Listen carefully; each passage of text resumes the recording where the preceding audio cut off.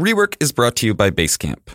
Basecamp is the all-in-one app for managing projects, working with clients and contractors, and communicating with your team. Learn more and sign up at basecamp.com. Welcome to Rework, a podcast about the better way to work and run your business. I'm Waylon Wong. And I'm Sean Hildner. And it's that time of year again where we have another mailbag episode where listeners just like you called or wrote in to ask questions of Basecamp co-founders Jason Fried and David Heinemeier Hansen. We'll get right into it. This is Jermaine Bethune from Montclair, New Jersey. A while ago, I saw on Twitter that DHH went back to reading physical books instead of the Kindle. Was there a reason the switch was made? Since making the switch, does he know the difference in retention or quality of experience?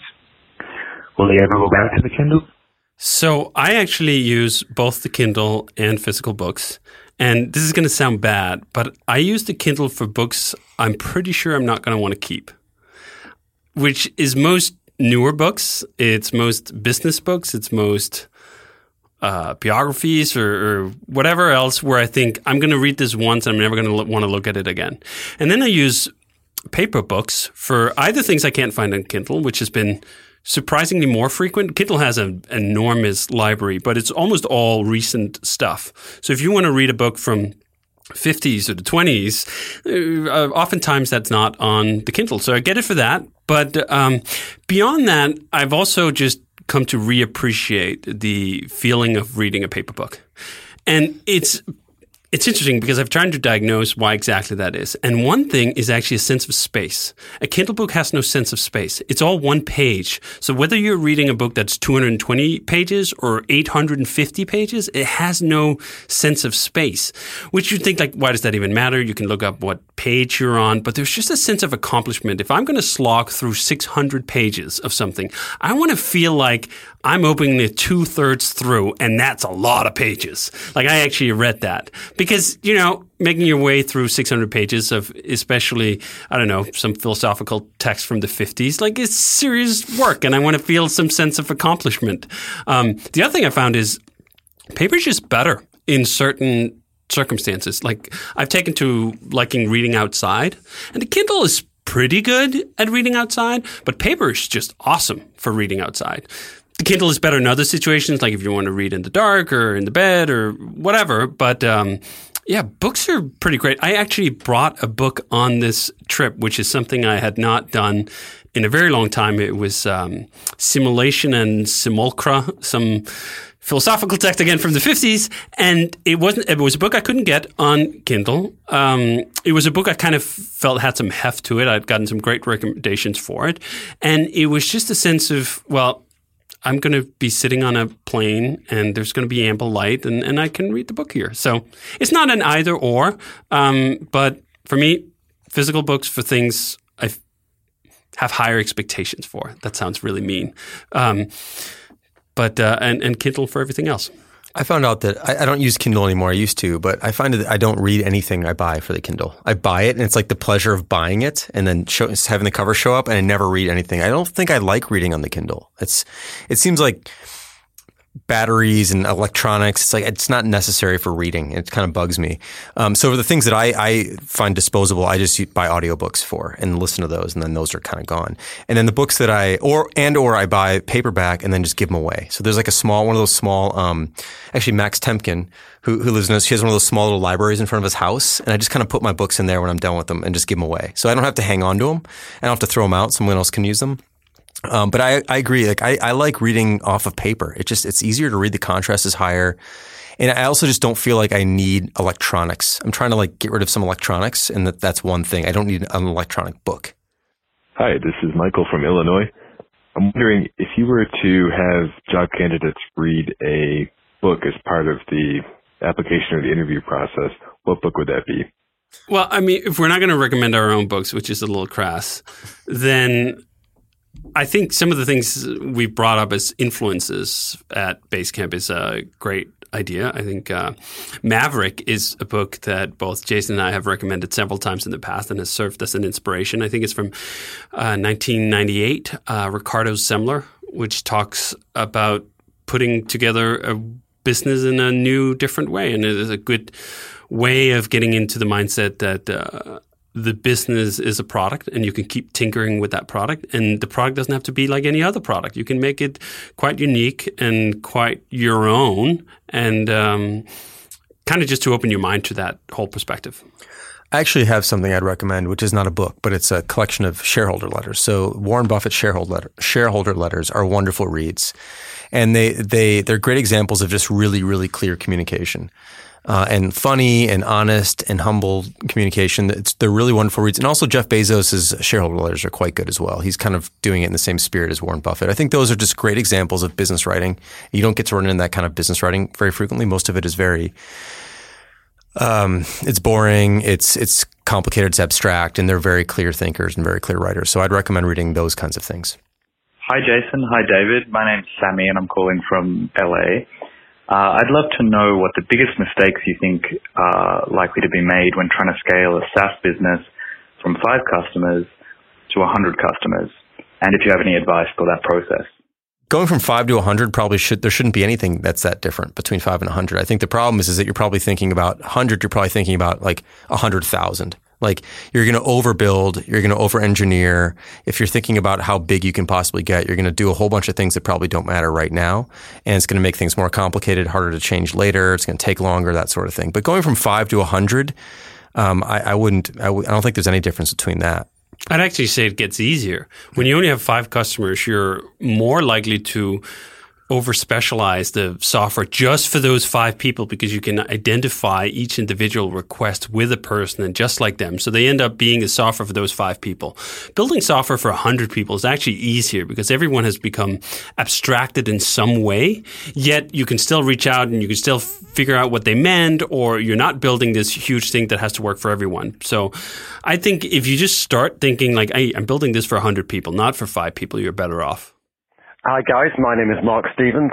I'm a big fan of your podcast, and I was particularly interested in your comments on the idea that you have a 21-year-old company and you're now on year 1 of the next 20, as I also run a much smaller and much less successful software company, which is now in year 1 of its second 20 years. So I'd be really interested if Jason could unpack some of those thoughts in his next podcast. Thank you very much, guys, and keep up the good work. Bye.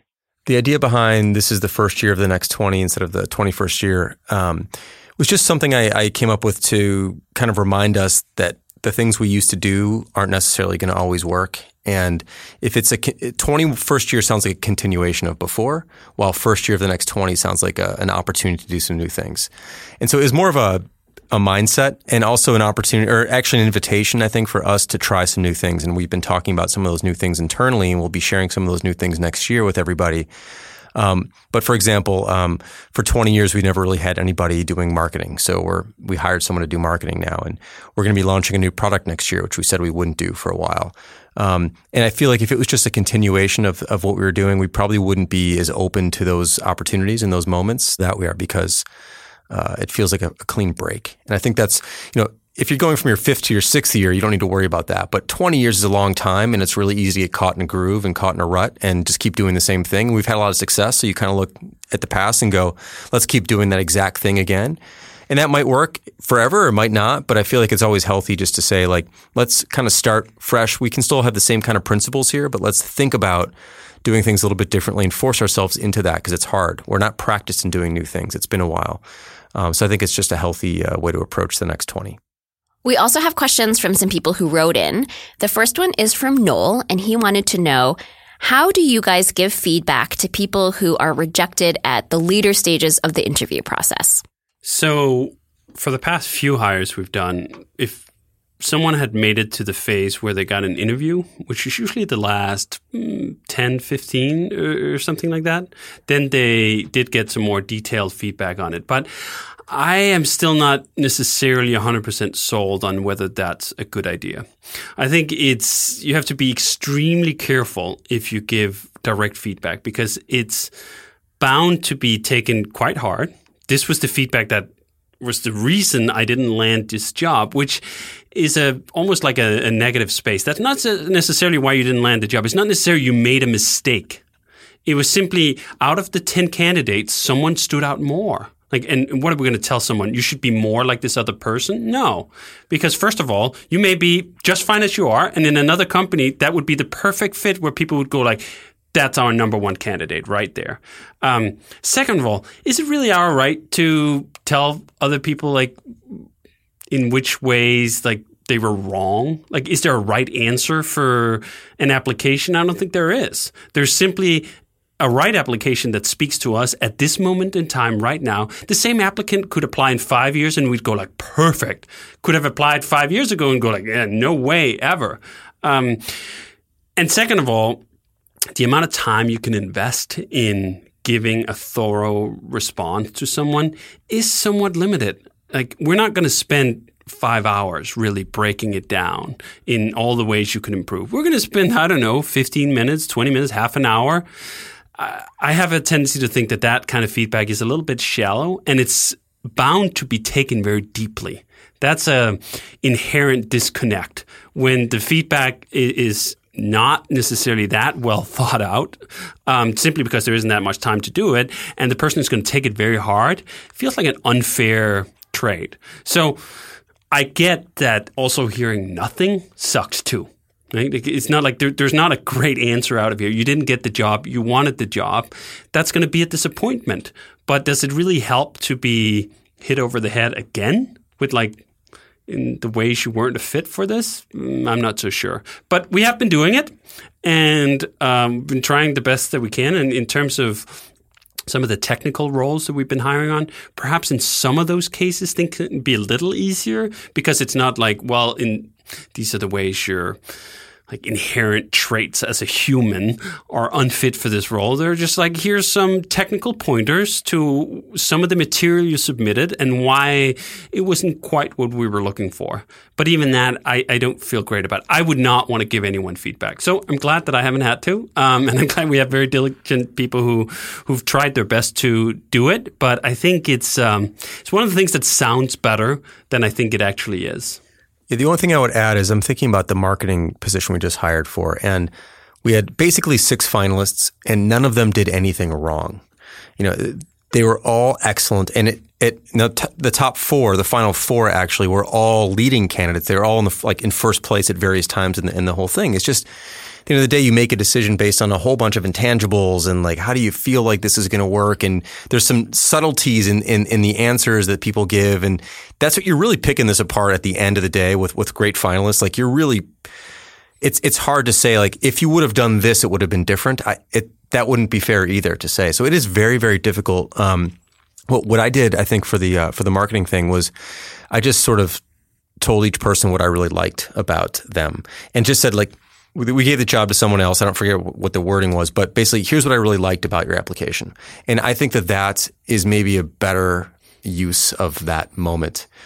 This was great. You were very thorough. You were very tenacious. I really appreciate your approach. You're a great writer. These things are going to serve you well. We just went in a different direction for a number of, whatever the reasons were. I didn't really detail them out because it's, again, at the end of the day, people are so close at that level that the details really don't matter. It's just, here's what you did well.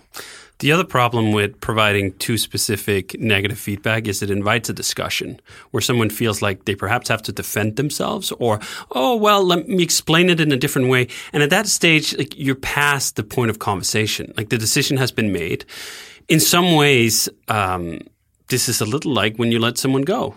You can have a discussion about why that is, but actually, well, you shouldn't. You shouldn't have a discussion. You can have a layout of some of the reasons that contributed to this, but don't get into a discussion. The decision is already made. If you give someone hope that they can talk their way out of it, and they really can't, you're just giving them false hope, and it's just going to be an even shittier experience than it already was.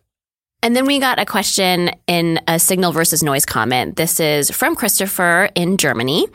He says, if you hadn't met David back in the day, who would have done the programming for Basecamp? Would you have tried to do it yourself, outsource, or hired someone to do it? I don't think Basecamp would have happened. I approve of this message. Just because I think it's not like we had when I met David, I didn't have Basecamp as an idea to begin with. But products are they're a mix of of circumstances, opportunity, of personalities. And I kind of felt we had a certain level of confidence at that time to make something together. We were making it for ourselves initially anyway. But I'm not so sure we would have gone to the product level. I wouldn't have gone and looked for someone to do this. In fact, before David, I think we didn't have any programmers doing any programming ever. We'd only done website redesigns, and we probably would have kept just doing visual redesigns. So we never would have even thought that we could have done a product that required any backend engineering. In fact, like I tried to do some PHP stuff and got like to a shitty place, and like I never would have thought that we could release anything that I made like that. So I don't think we would have made Basecamp. I'm going to use this in my next salary negotiation, by the way.